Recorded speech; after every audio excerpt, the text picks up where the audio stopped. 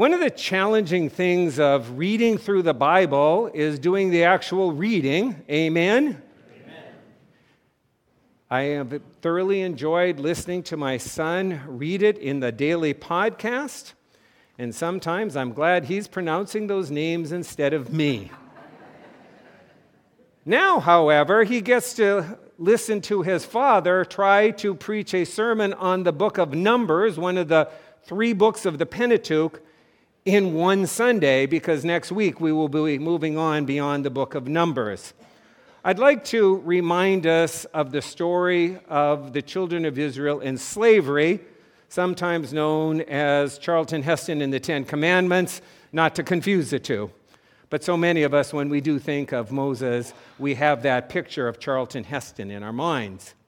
It is a story of slavery where a group of people had gone to Egypt during a famine, and now hundreds of years later, things have passed, and now they are slaves in Egypt, and they want to be delivered, which anybody would want to be in the results of slavery. And God delivers them, and that's amazing. And deliverance comes at the hand of Moses as they're led through the Red Sea, and of course, we all think, wow, if I was there, life would just be incredible. Because at the point of where God leads someone through the Red Sea that literally parts and they go on dry ground, how could you ever doubt God again, right? Well, they're much like us. We get delivered from situations and we do doubt, and the next thing they go to is wilderness. We don't know how long they were in wilderness. Now, you're going to say there were 40 years. No, that comes later in the story. That's why we're looking at the text today. We do not know how long they were in the wilderness. But they had to go through wilderness. You don't go from Egypt to Israel without going through the wilderness. That's the only way you get there. And so they're out in the desert in this place. And so when we think of their wilderness or wilderness in the scriptures, I have good news and bad news for you. Ready for the bad news? Wilderness is a part of life. I'm going to say that again. Wilderness is a part of life. Amen? We all face it in our lives. We may not like it, we may not want it to happen, but it is part of being a human being. It was part of Moses' life. He's leading these children of Israel across the wilderness. It's part of Israel's, the nation's life. It's part of the life of people like Elijah, who was on the mountain and has this amazing experience only to go down into the wilderness. And we know most especially it's part of Jesus' life. How did Jesus' ministry begin? It didn't begin with him being baptized and going out and proclaiming the kingdom of God. It began with him being baptized, and where does he go? Into the wilderness for 40 days. That's what happens to us so often. We find ourselves in a wilderness. That's the bad news. The good news is God is with us in the wilderness. Hear that? God is with us whenever we're in the wilderness. We may feel like we're in the wilderness. Circumstances around us may look like the wilderness. But no matter what we face, when we're in the wilderness, God is with us. Jesus walks with us. And God has much for us to do in the wilderness. Wilderness is not a place where we just have to give up. I looked up the definition of wilderness, and I like this. It's an uncultivated, uninhabitable, inhospitable region. That defines things that we have faced in our lives. Hear that? It is an uncultivated, uninhabitable, inhospitable region. It's things we have faced. It may be something you're facing today. You could be coming to worship and looking around and seeing everybody else and seeing smiling faces and think to yourself, nobody understands that I'm in a wilderness. I'm struggling. We struggle in the wilderness. That's tough times in our life. The places where there's confusion and we don't even understand why we're there. Or, for sure, it will be something we will all face in the future. Because wilderness, not only scripturally, but also in our own human experience, is something we face. So what do we learn from wilderness before we look at the passage today? 3 words. Don't waste wilderness. Hear that? Don't waste wilderness. That's what people do all the time. They give up. It's awful. I didn't want to be here. I can't stand where I am. I don't like what's happening, and that's it. But Scripture is clear that wilderness is part of life, so we're not looking at it, Israel. We're looking at Moses. Because Moses directs them through the wilderness. And Moses is in the wilderness. He never gets out of the wilderness. But listen to what Moses does in the first part of the story in the wilderness. He gives us the Old Testament law in the wilderness. That's not just the Ten Commandments. That's all of the Old Testament law.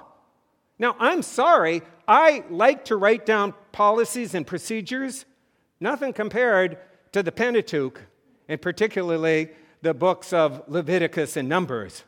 Go check it out. There's quite a bit of stuff that he was able to put together as far as these laws that were given to him by God. He also designs and implements the tabernacle in the wilderness. He's in the wilderness, and he gives us Old Testament law. He has these encounters and experiences with God on Mount Sinai, and he even sees a vision of the tabernacle and oversees the construction of the tabernacle. If that's not enough, he organizes the people of Israel into a nation. Think about that. You get an assignment this afternoon. You got 1 million people and you get to make a country out of them. Have fun. Go to it. But he does it. That's what we read in the Pentateuch. And if that all isn't enough, he writes the first 5 books of the Bible that we call the Pentateuch. Now, no matter what you do in your life, I'm sorry, you're never going to do anything as important as writing Scripture. But Moses inspires us in the wilderness because he didn't waste the wilderness. That's the problem that we do as Christians far too often. Since we all face wilderness, sometimes we waste it. And we're not happy with the circumstances around us. We're not happy with how things are. We feel like God has betrayed us because how could we be here? John Wesley had 2 sermons, founder of the whole Methodist movement. 2 sermons. He said, we face wilderness and we face wanderings. Don't confuse them. Wanderings are when we're disobedient. Wilderness is just those things that happen in our life. They're just part of life. And in the wilderness of life, God has much for us to do. I don't know if any of you noticed that we had a pandemic for a few years. Anybody else? Raise your hand if you noticed that we were in a pandemic for a while. We still have lingering results of the pandemic around here. Some of them very positive because we didn't waste the wilderness. We have cameras that we put in. We have a whole way in which we have a Zoom room that we can do meetings that are hybrid. Because rather than wasting something that happens and simply being upset with ourselves and throwing our hands up and being frustrated, we realize that God calls us to do something in the midst of our wilderness. Likewise to me, I had a dog that was dying, had been diagnosed with cancer, and I spent a lot of time talking to that dog. And that puppy and I, my beautiful little 11-year-old Michelle, she and I were able to work out that I wasn't going to waste wilderness either. I was going to use it as an opportunity to go back to school, and I did that. I started a doctor of ministry program. People have asked me about that program. It's 3 and almost 4 years, 3 3/4 years, so I'm about 2/3 way through it. Regina always reminds me that dog and God are the same letters spelled backwards, so I don't just think I talked to my dog, I think I was having conversations with God. What do I need to do? How do I get through this? What new thing, God, do you have for me in the midst of this wilderness? Don't waste today. Moses accomplished more than any of us could ever imagine. And where was he, folks? In the wilderness. Got that? He didn't give up. He didn't just get frustrated. He just didn't say, well, everybody doesn't see the world the way I see it. How about Jesus? 3 times he was tempted. He didn't waste his time either. That catapulted him into the greatest ministry that's ever happened. Jesus quoted Scripture and knew that God was with him, and now he's with us in our wilderness. If there's one hope and one promise out of today's message is whatever you face and whenever you're in the wilderness, trust in your Savior who went through it also. He's there with you to guide you, to give you help, to give you direction, and help you know that with his guidance you can get through anything, and not only get through the wilderness, but find God's will in the wilderness. Things that you need to do. But how do we do it? Well, that's where we come to today's text. We need to follow God's instructions. That's where we get ourselves in trouble. We try to follow our own. Amen? We all do it. We come with our own best thinking and we say, this is what I want, and then Scripture reminds us that God gives clear instructions. In our passage, we find it because Moses is leading the children of Israel, and he gives them clear instructions. They've been in the wilderness, and now they're trying to find their purpose. Moses has figured out what God has for him to do, and now they're to the Jordan River, and they're ready to take the land that God has given them. And don't miss that. God's given them the land. And they're standing looking across the Jordan, and Moses says, what you need to do before we can take the land is follow some instructions. So it begins in chapter 13, verse 17. Moses gave these men these instructions, and he sent them out to explore the land.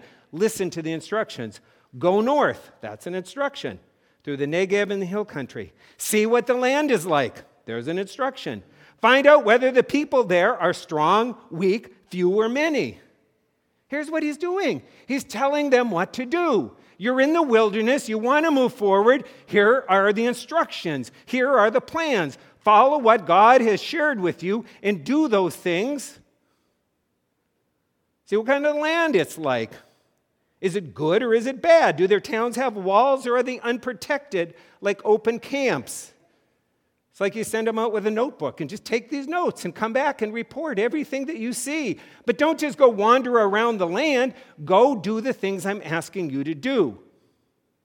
Are there many trees? How about the soil? Is it fertile or is it poor?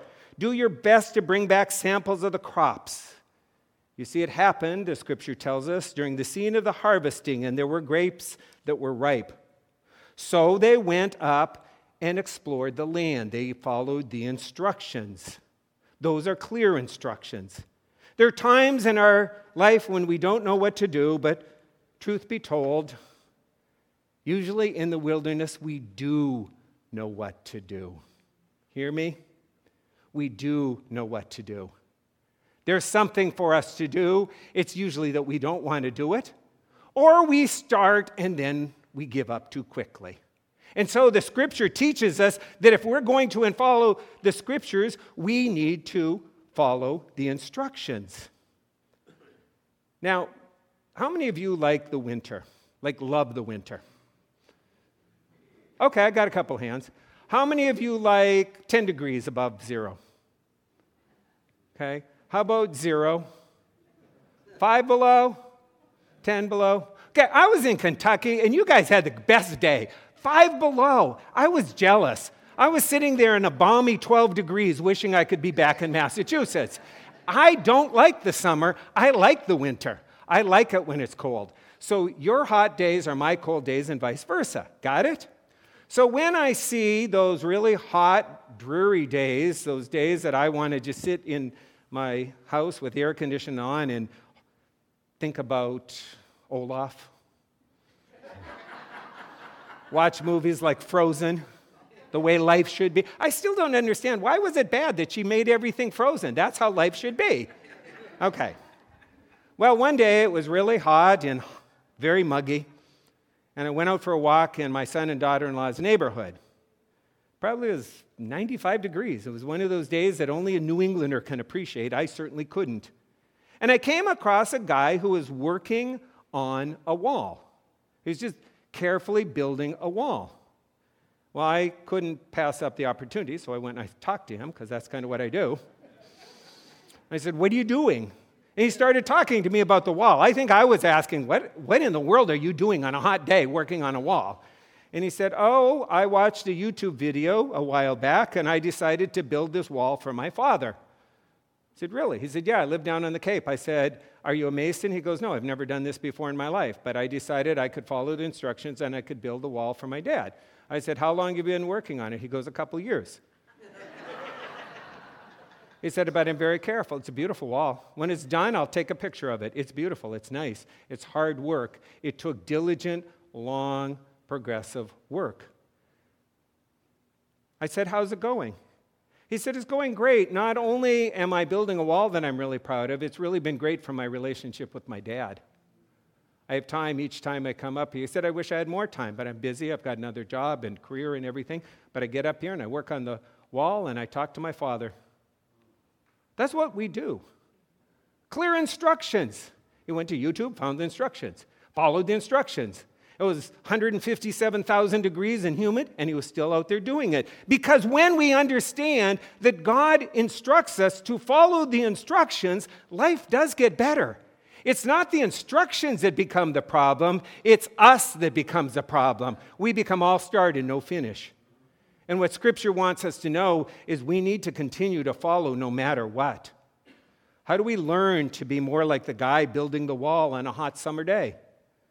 By realizing that when we are in those places of wilderness, we just need to look to God and His Word.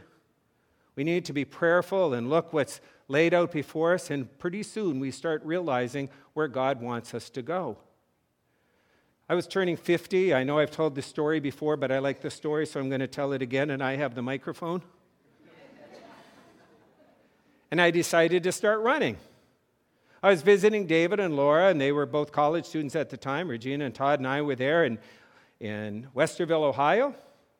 And I did what every good, self-respecting 50-year-old guy getting ready for his 50th birthday does. I went out and ran more than I should because I didn't know what I was doing. And I pulled a muscle in my leg really bad. And now I'm like limping into the athletic trainer because there was a field house right there. And I got in, and they iced it, and they worked with me, and they talked to me, and they said, "Are you crazy? You don't even know what you're doing." So I decided after that what I needed to do once my leg healed was hire a running coach. So I hired a running coach. Came back to Massachusetts. Now I'm finally able to walk and move around a little bit. And I hired this guy, paid him the money, met with him. I went to, guess where we met? Going to surprise you. Starbucks. Yes, it was. We met at a Starbucks. That's how I knew he was the right coach. He said to me, "We're going to meet at a Starbucks." So we meet at the Starbucks. We talk about everything. He takes me out. I go to a track up in Boston. We do a little quick thing. And now I'm all excited because he's going to send me the workout. And I get my first workout, and I open the email, and it said, "Walk for 15 minutes 5 times for 3 weeks." Are you kidding me? I called him up on the phone. I said, "Pat, I just got my instructions from you." He said, "Yes." And I said, "All you're asking me to do is walk 15 minutes a day, 5 days a week for 3 weeks." He said, "Yeah, that's right." I said, "I could have done that on my own." He said, "But you didn't."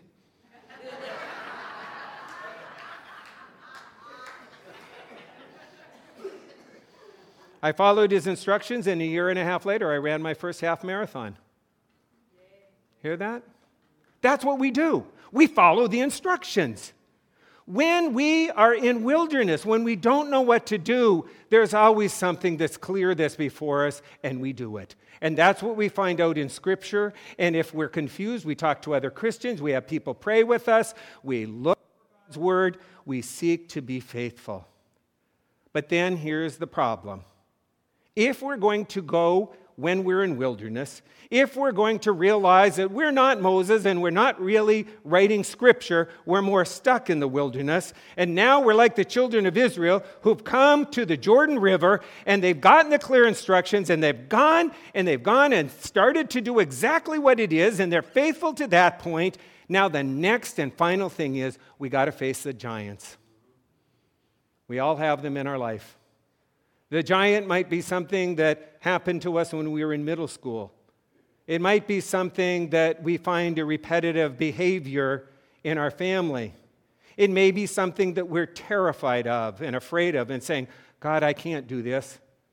Like, why have you brought me here to put me to this place?"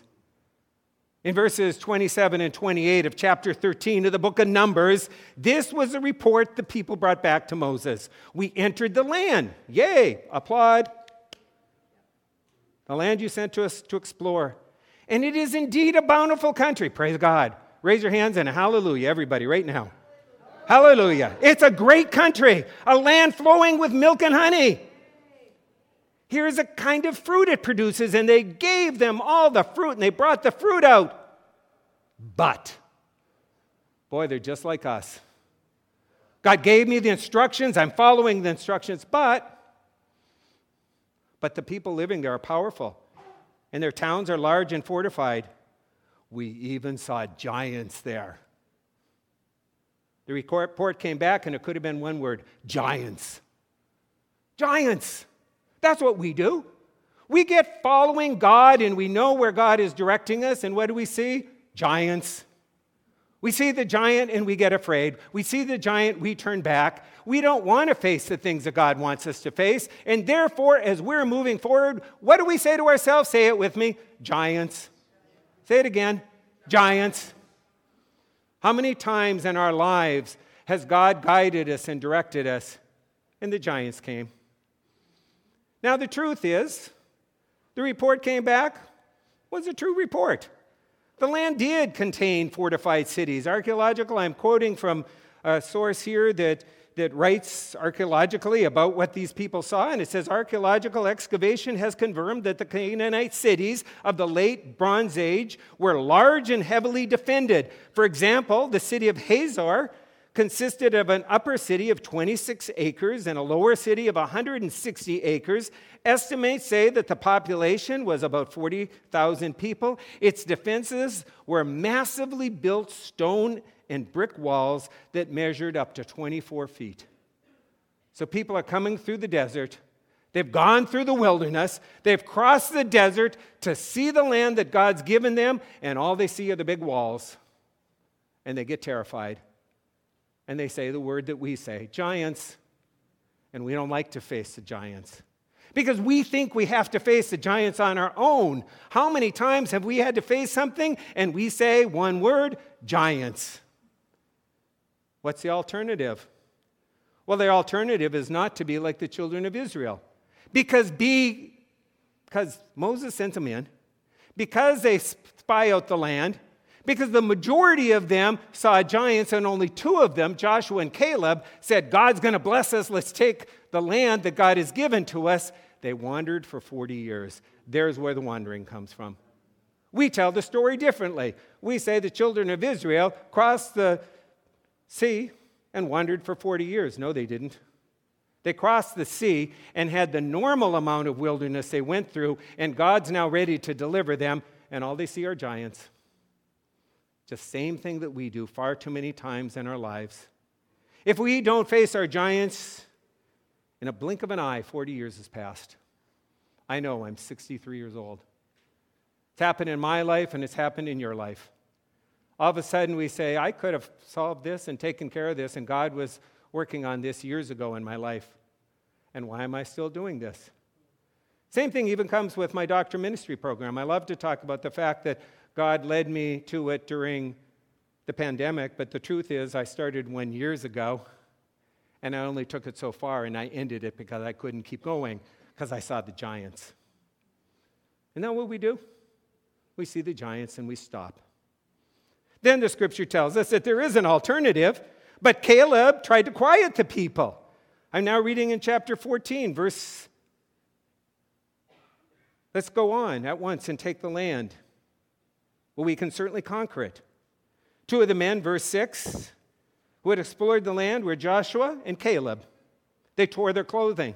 They said to the people of Israel, the land we traveled through and explored is a wonderful land, and if the Lord is pleased with us, he will bring us to safety. Quit thinking about the giants, folks, is what they said. Look at God and trust God. Don't trust that human beings are going to solve the problem. Trust that God's going to solve the problem. And if God says take the land, take the land. And if God says don't fear the giants, don't fear the giants. Amen. I was coming into this weekend and realizing this is a difficult weekend.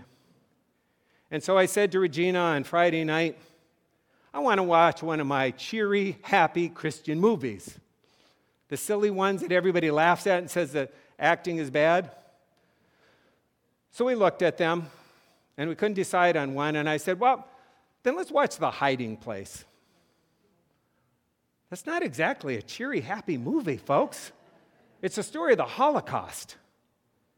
And we watched a movie that Regina and I hadn't watched since the 1970s, and we hadn't really remembered. I know the story. I've reread the book. It's a story of Corrie ten Boom and her sister Betsy, who are faithful Christians, and it's a true story. And Corrie and her sister and her father have realized that they need to hide Jews during World War II. And so they create in their house a hiding place where Jewish people can hide, and they as Christians are hiding them until finally the officials find out about it, and they come storming into the house, and they take the Ten Boom family, and they ship them off to a prison camp. Now, one of the amazing things that I hadn't realized, the Jewish people that they hid, they all made it to safety. They had such a good hiding place that those people were never discovered.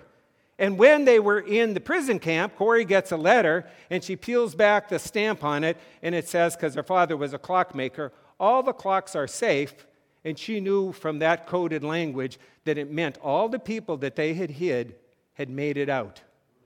So they knew that they were faithful, and they knew that they had followed God, but now they were in absolute hell on earth. And it was there that her father died. And it was there that her sister was beaten, and she died also. And eventually, just before Corrie's delivered from the prison camp, as she's emaciated and beaten and dragged down as low as a person could be, her sister said, "You know, Corrie, when you get out, because I've had a vision and you're going to get out. I dreamed a dream, and by the new year, we're both going to be free." Well, one was free because she died. That was Betsy. And the other was Corrie, who was delivered because of a clerical error that she was supposed to be put to death, but they made an error, and she was set free. And her sister said, "Here's the message. You get to go out and tell people no pit is so deep that God's grace is not deeper still." Amen? Amen. And you know what I realized from my cheery Holocaust movie? Folks, we face things, but we don't face things like Corrie Ten Boom did. We face difficulties in our life and things that we struggle with. We face wilderness and tough times in which God calls us to do something new, to take on a new challenge in our life, to realize that God calls us to a new job, to a new situation. God guides us and directs us, and we move. Our family expands. All of these things that just get us down. And things that happen that we don't understand. And we say, how in the world is God going to get us through? Well, if God can get Corrie Ten Boom through a Nazi prison camp with her sister beaten and killed and her father dying and all of the troubles that she faced, and she could come out with a message that God is faithful and loving and good, folks, we can face the wildernesses of our lives. Where are we today? We are a church, but how about in our lives? Are we wasting wilderness? That's a personal question. Am I in a tough time that I don't like the circumstances, so I've made up my mind that God can't do anything with it? I don't know. Moses wrote the Pentateuch and gave us a tabernacle. That's quite a bit to accomplish in a wilderness. Or are there clear instructions and we're afraid to follow them? And we don't follow through. And we realize, as a good friend of mine told me one time, he said, until he recognized that he was all start, no finish, he couldn't become start and finish. And many of us are at that place in our lives. Or are there giants? That's the question. Because wilderness is part of life, and our giants are there. We can't go to church and pray and say, God, make the giants go away, but we can pray and say, God, guide me and direct me and give me the strength to get through whatever I have to face.